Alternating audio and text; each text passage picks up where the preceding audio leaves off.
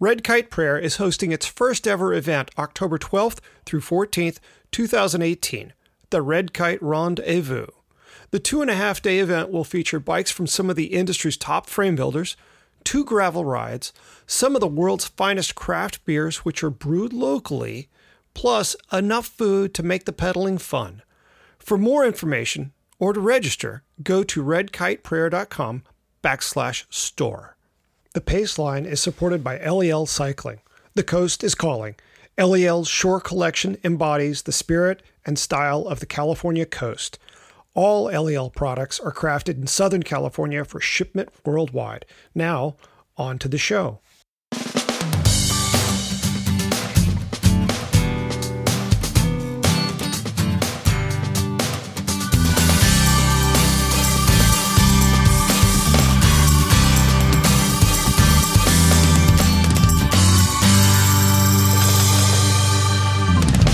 From Red Kite Prayer, this is The Pace Line, the podcast on 2 wheels. I'm Patrick Brady, and with me is my co-host Selene Yeager, a.k.a. the Fit Chick of Bicycling Magazine.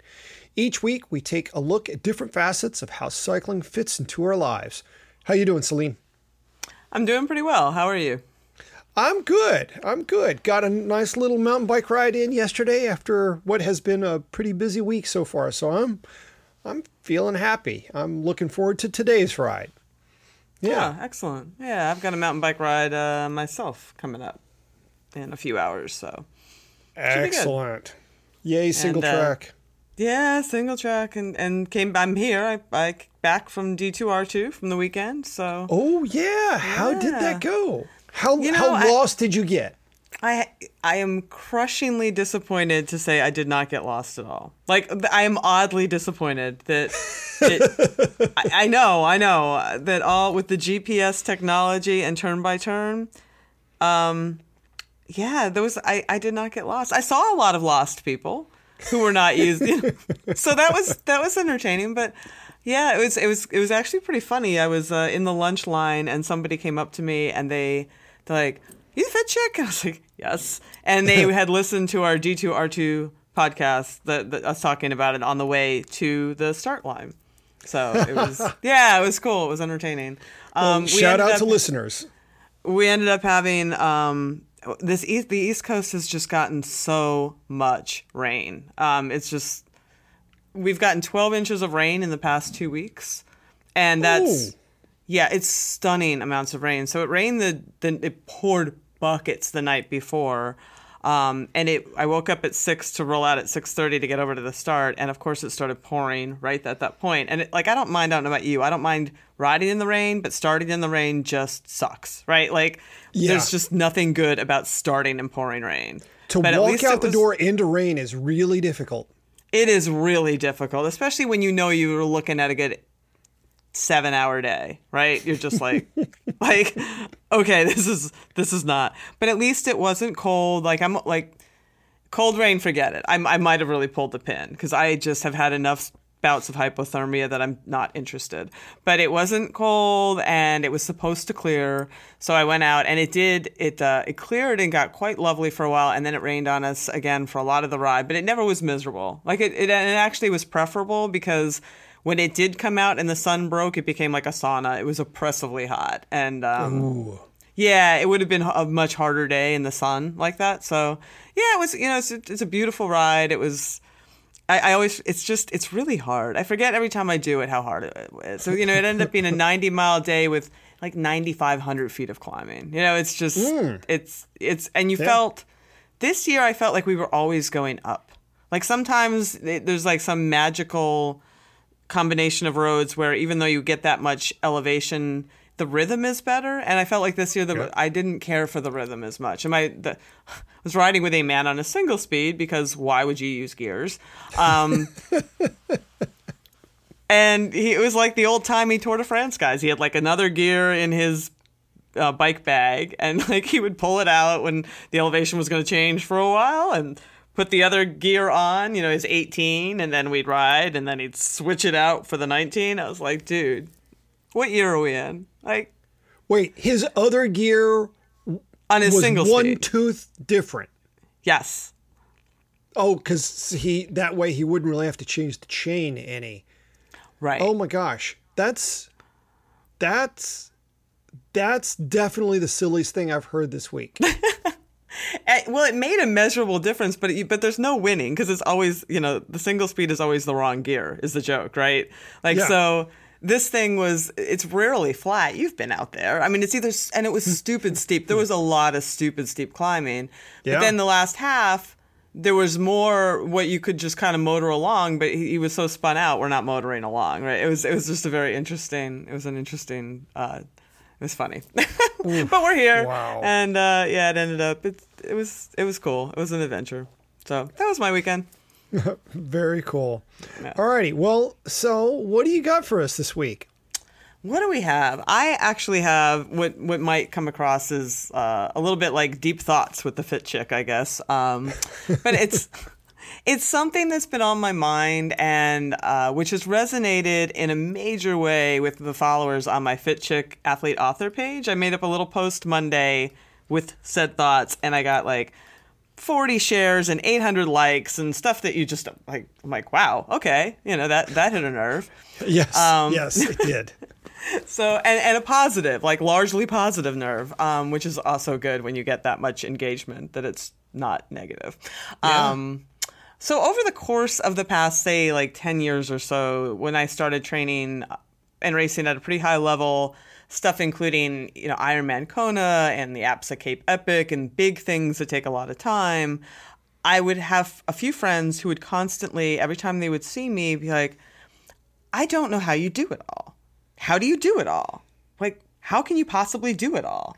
And I'll tell you, Patrick, after walking around my house on Monday, gazing at the tornado that had been left behind from coming back from, the D2R2 event weekend, stepping over mountains of laundry, making mental notes of all the undone home repairs and the projects that really kind of do need doing at this point, I sat down at my computer and I posted the honest to God truth of how I do it all. And I said, I don't. Period. I made a very conscious decision when I started my own business. I'm self-employed. I run this thing back in 1998. It's 20-year anniversary. I kind of missed that in March. And then started training for really long, hard stuff in, say, 2007. I mean, I've always done things, but the ultra-endurance life took a turn about that time when I was like, hey, I'll try an Ironman. And it just led me down this incredible path. There's no way on God's green earth I could ever do it all. Like, it just became very evident to me during training for Ironman. There is no way that everything can happen in my life. Something has got to give. Mm-hmm. So a lot of stuff would just be left undone. And I was okay with that. And I remained okay with that for the better part of however many years it's been, a decade. Though I have to confess that now there are days that I look around at all the undone stuff and I think we really ought to do some of that.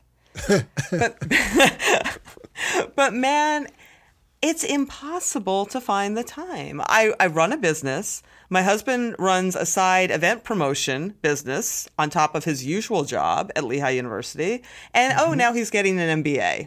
So we just got yeah. We have a daughter, we have 2 cats, we have a dog. So yeah, if I dedicated the dozen or so hours that I spend training each week on fixing up the house to these projects, I guess I could get it all done. But then I wouldn't be training and racing at the level that allows me to do these big events that I'm still enjoying and learning from and getting material for my business, my writing business, my coaching, all that. Like, that's all interconnected. And, I don't actually know where I'm going with all this, except to say that I've come to the conclusion that life is short. And I think it's too short to stress about trying to do it all and to have whatever you think the perfect house or yard is. And I feel like I'm not going to be able to do this forever, though I said that 10 years ago and I'm still doing it. But I feel like I'm not going to be able to do this forever. So all this stuff is just going to have to wait another 5 to 10 years. I don't know what else to conclude. And I imagine you must have thoughts about this conversation.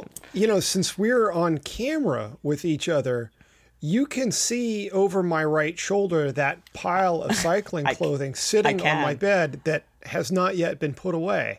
That's my favorite trick. I pour the laundry all over the bed, but then I just shove it into another basket at time to go to bed. Because I think if I pour it on the bed, I'll put it away, but I don't. I just shove it back into the laundry basket. You know what I mean? It's like, this will make me do it.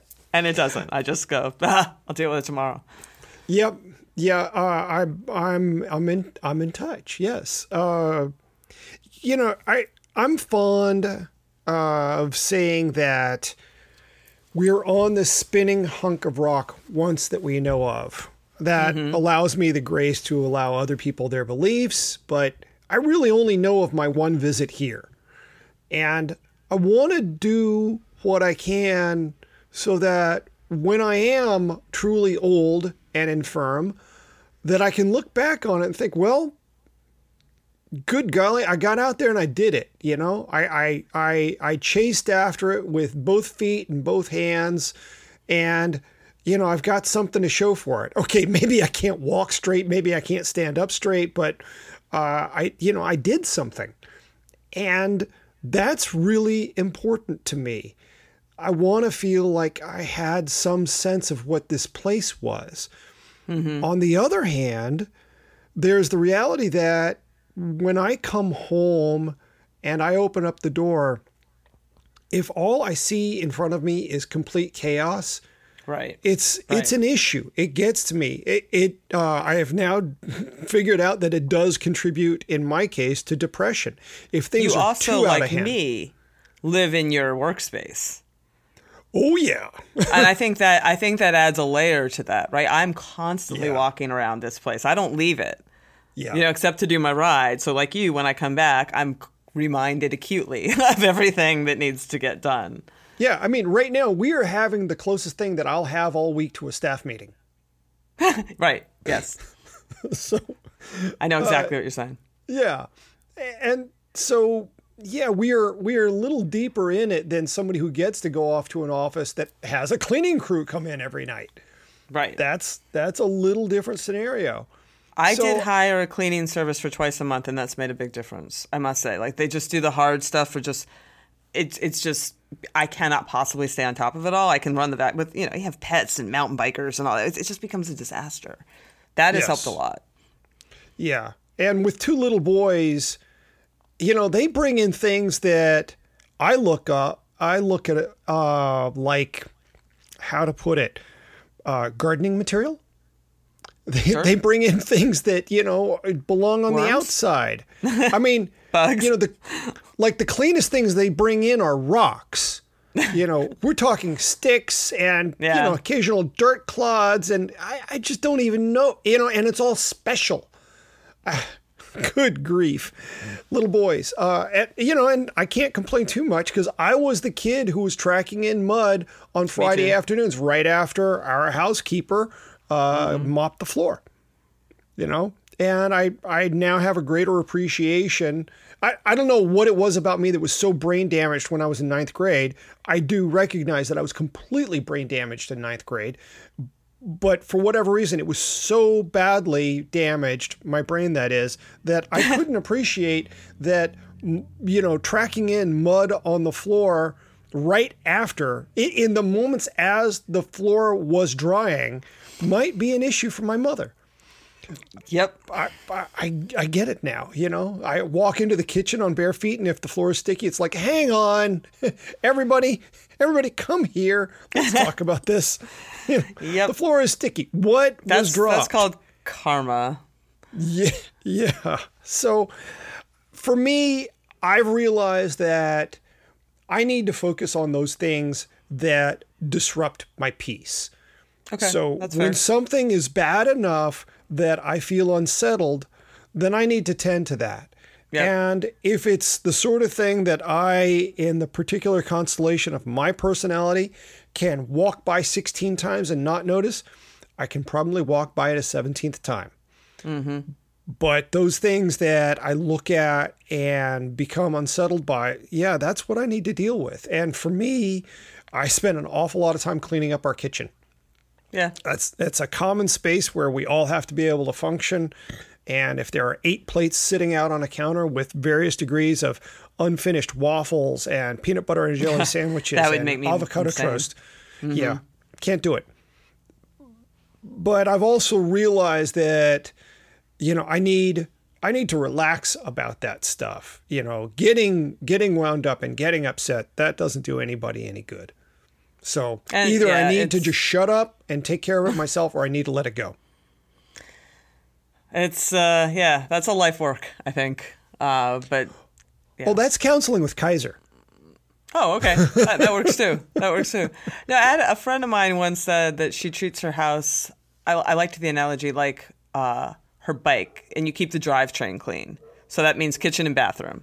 The rest of it, the rest of it can be whatever. But those parts, I was like, I kind of like that. Like that works for me. Yeah. Yes, I completely get that. Nobody else gets my bathroom. So if there's a problem in my bathroom, it's me and a cat. Yeah.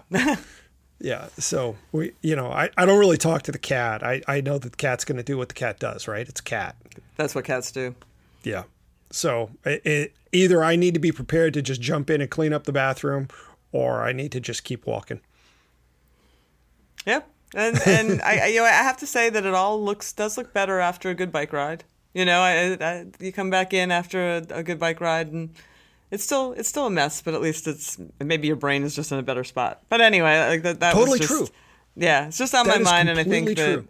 that all of us out there who do what we do, and cycling just takes time, right? Like if you're gonna do it, you're gonna go on a couple long rides, and that's And I this is where I think having really clear communication with your significant other is so important.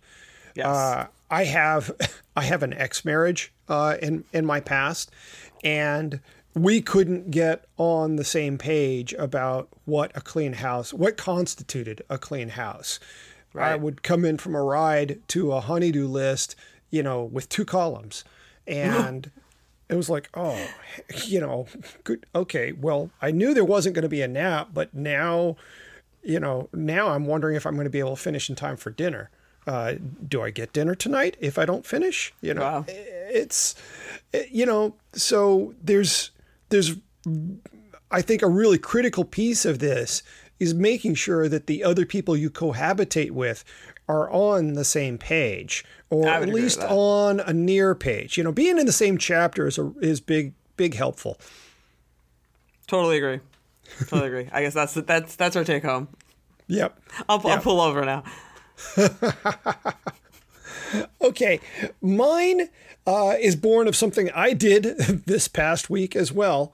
I went and there are a couple really good climbs in Sonoma County, and arguably the biggest of them is up this road called Pine Flat. It goes up into the Mayacamas Mountains, and there are some steep pitches along the way, and it's a beautiful twisting climb, except for when the air is all gray and smoky from the Mendocino Complex fire like it was Saturday. Moving right along. It really is a beautiful climb, and just, the way the road snakes its way up through the mountains, eventually it gets to this point where it is stupidly steep, where the road designers were like, screw it, let's just get this over with. And it tips. We don't need another switchback, just go straight up. Yeah, we're running out of daylight, boys. Let's get this done. And it tips up at better than 20% for long stretches, and 30, 34, there was a time when that would have been a jokingly low gear. And even with that, I was struggling on the climb. But the thing that really helped me was that I had my chest strap on and I could look down at my heart rate. So I want to talk about heart rate as a metric. I know we talk about how wattage is the be-all, end-all number. And it truly is. It's the grand unified theory of fitness. However, that said, power meters are still fairly expensive, at least if you want accuracy. And then there's the issue that, most of them are bike specific, unless you're running a power hub and a set of wheels. I know a lot of people have only one bike, be it a road bike or a mountain bike, but I know a great many more who are total N+1 junkies. I mean, here in Sonoma County, you're not really a cyclist unless you have a road bike, a mountain bike, and a gravel bike. I do know some people who have ditched their road bike in favor of a gravel bike and two sets of wheels, but the idea generally holds. Right. The issue as I see it is that heart rate is a number that I can get on absolutely any bike I ride. And I have upwards of 10 bikes, especially when I include all the various review bikes, So all I have to do is put on a chest strap and I've got a really usable number. I still have the ability to surprise myself. That ride I did this past weekend on Pine Flat. I'm on the section that goes up like Bay Area housing prices, and I look down only to see that I'm a good 10 beats above threshold. And I looked at that, and I was like, holy cow. I was surprised. And I'm thinking, oh, no wonder I hurt so damn much. Yep.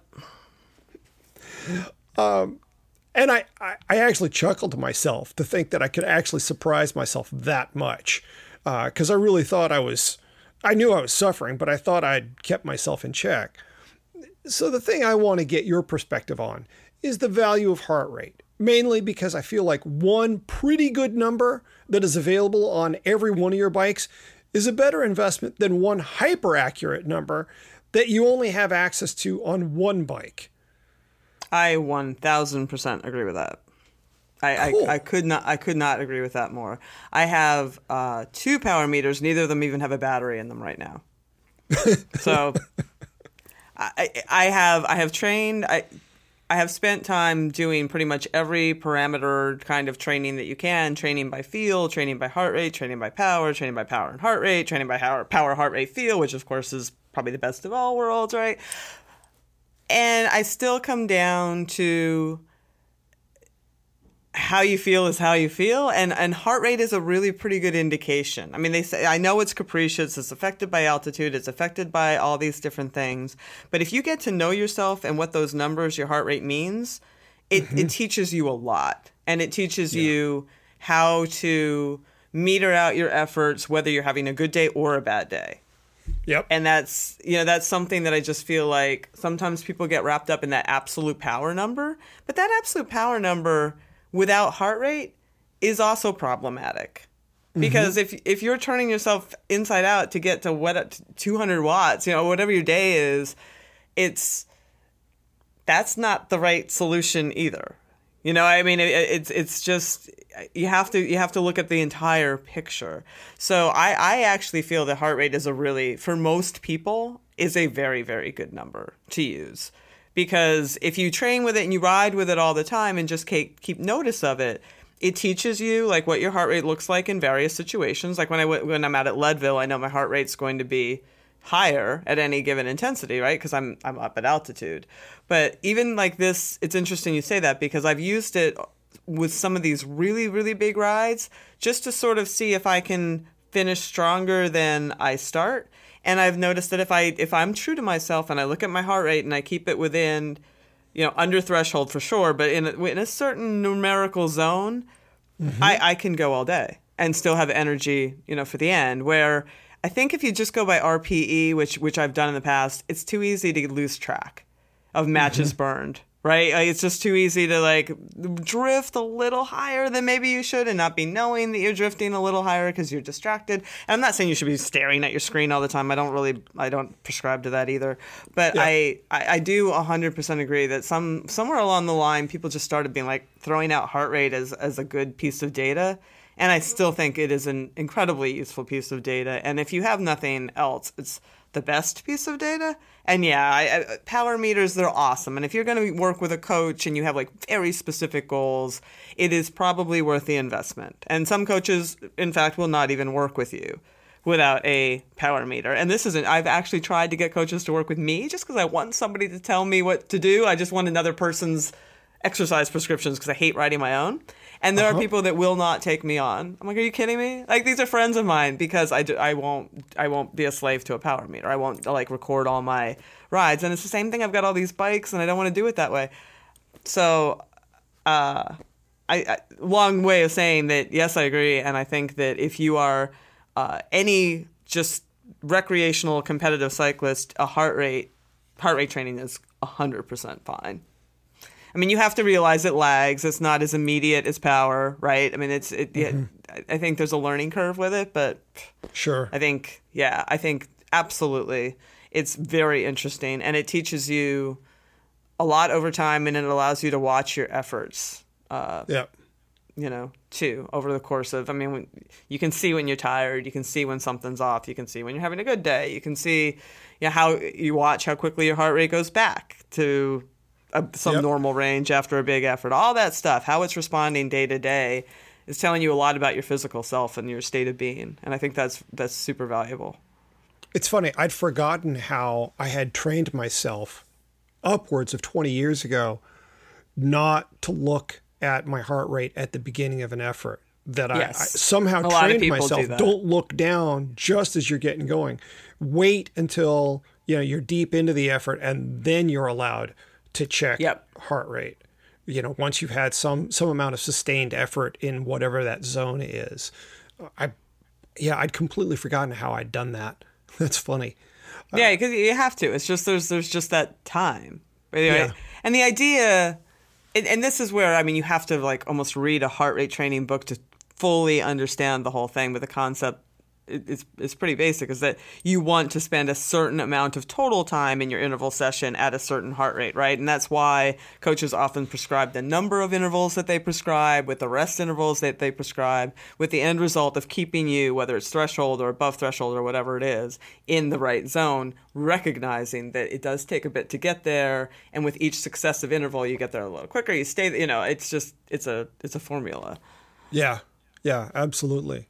And if I hadn't had all that experience with heart rate over the years, a couple of weeks ago when I was doing the Copper Triangle ride, I wouldn't have understood what I was seeing on my GPS when I was looking at heart rate. I realized because it was higher than you expected it to be, or would have expected it to be. Actually, my heart rate was low. I couldn't get it up as high. You're right. I spoke wrong. I'm a little dyslexic that way. Yes, like at any given, it's harder to get it higher. Yeah. So, I mean, I realized that at the low point on the ride, my heart rate, my threshold was around 137, but up around 11,000 feet, it was only 131. Whereas here at sea level, I don't know, it's 152-ish, somewhere around there. Yeah, like going up Columbine, I mean, you're just paying attention to your numbers, and I was just like, okay, that's a number that I would not be hitting at home at sea level, but yeah, altitude is what it is. It's interesting. I was talking to a guy that a future podcast we'll talk to. He did an Everest on Everest, which is to say that he climbed the same stretch of road many times on the base of Everest to accumulate the height of Everest, which is 29,000 feet, which is just insane. But he kept his heart rate so, I mean, his power so low because he's at 16,000 feet. Yeah. All right. Pretty much the whole time. I mean, he's like, he was almost embarrassed to tell me his wattage. He's like, oh, it was 120. I'm like, well, that's actually pretty good going up. That's terrific for 16,000 feet. Right. And, it's a 4% climb, or it's not that steep, but you're at 16,000 feet. So. Well, and how many hours was he spending doing that? I mean, 30. You're not going to turn. Okay. See? Yeah, you're not going to turn 300 watts for, even 8 hours.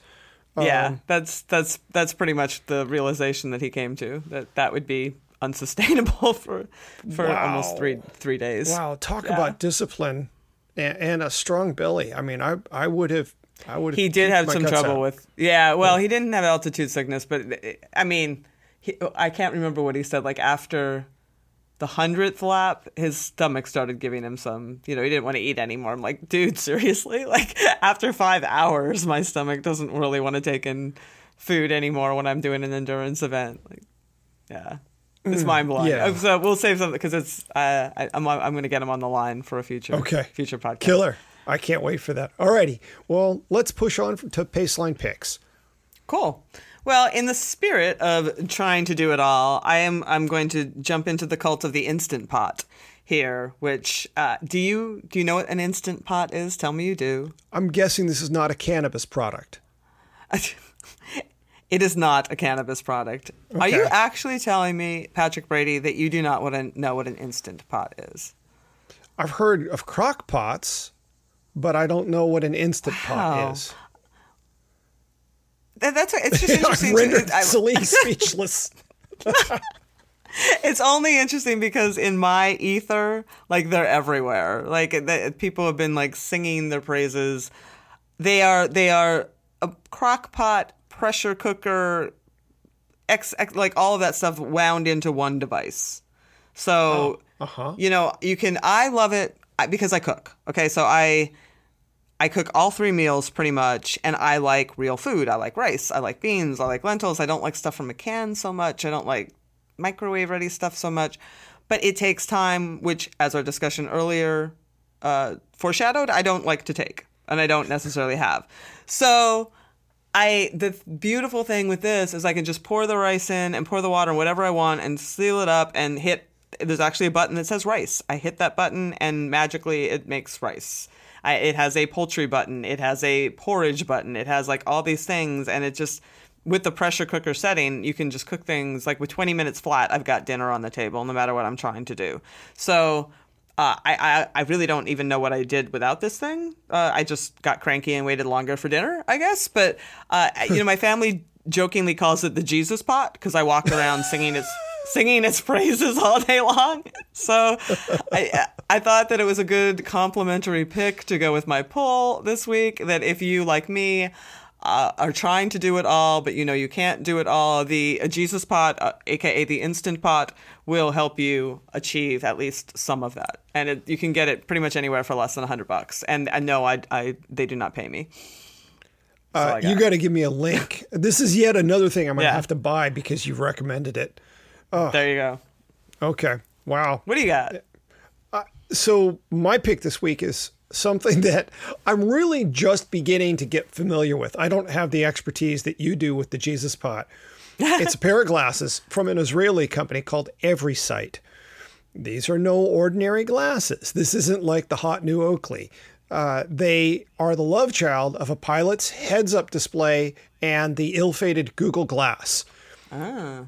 Every Sight allows you to see all of the basics of your GPS unit. Speed, heart rate, power, whatever, mileage you've covered, whatever you tell it to display, it'll display there. Or where is it? Is it attached to the glasses? Like there's a little projector that projects something onto the lens it appears out there. Mm-hmm. Yep, yeah. I've seen similar products, and it's quite interesting. Yeah. And it's one of those things where it really, if you decide, okay, I need to focus on the road, it'll still be there and you can tell it's still there, but it's not so disruptive that you can't, steer through a pack or something. It might get a little confusing in a Peloton. I haven't tried that yet, but in addition to that, you can also flip to, actually seeing a map so that you can navigate without having to look down. Wow. And yeah. And then there's also the fact that, look, it's got a camera in it. So you can either shoot video or take pictures. You just tap the temple. From your head? I'm not kidding. So it's. Yeah. Really? True point of view, video and camera. That is, if it's at all intuitive, because I can just tell you, I've got so many devices that I got excited about but can't work. Mm-hmm. You have to let me know because I'm very interested. So it's funny because I went through the tutorial that comes up when you first plug the thing in, and I spent as much time as I could allow myself going through that tutorial.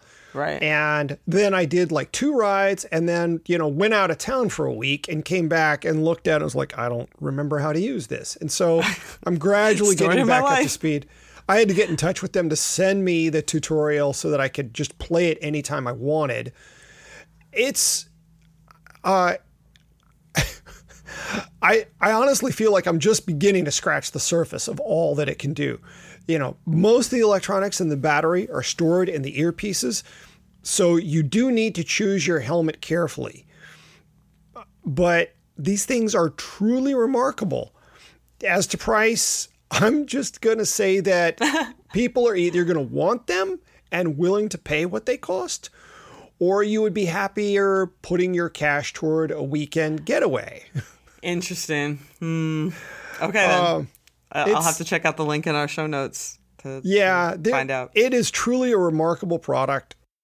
Well, that's a wrap for this episode of The Paceline. Selene, what are you up to this weekend? I keep forgetting. My father is turning 80 years old tomorrow. Congratulations. So, thank you. So my nephew, which I still have to send him an Amazon gift card, is I can't remember how old. He's got a birthday today, so we often have like a birthday weekend celebration at my house. So it's going to be kind of a big one because this is a big birthday for my dad. So basically having family over, sneaking in some rides. I'm off to Rebecca's private Idaho stage race next week. Ooh. So yeah, packing up and getting some stuff together for that too. Yeah. Nice. Cool. Yourself? I really plan to take this next weekend easy. Last weekend, between going to Six Flags with the family and doing that long climb up Pine Flat, I came out of that weekend just as tired as I went into it. So funny how that works. I'm going to try to figure out how to go easier this weekend. Maybe even permit myself a nap somewhere in there. Yeah. Sounds awesome. Before we go, I'd like to put in a plug for my other podcast, The Pull. The show features artisans talking about their craft in one-on-one interviews. Think Terry Gross for the Bike Set. This week's guest is Sam Pickman, the head of engineering for Allied Cycle Works. We talk about all things carbon fiber. Finally, please leave the show a good review on iTunes or wherever you get your podcasts. It makes us easier for other listeners to find. Until next week, I'm Patrick Brady with Selene Yeager. Thanks for listening to The Paceline.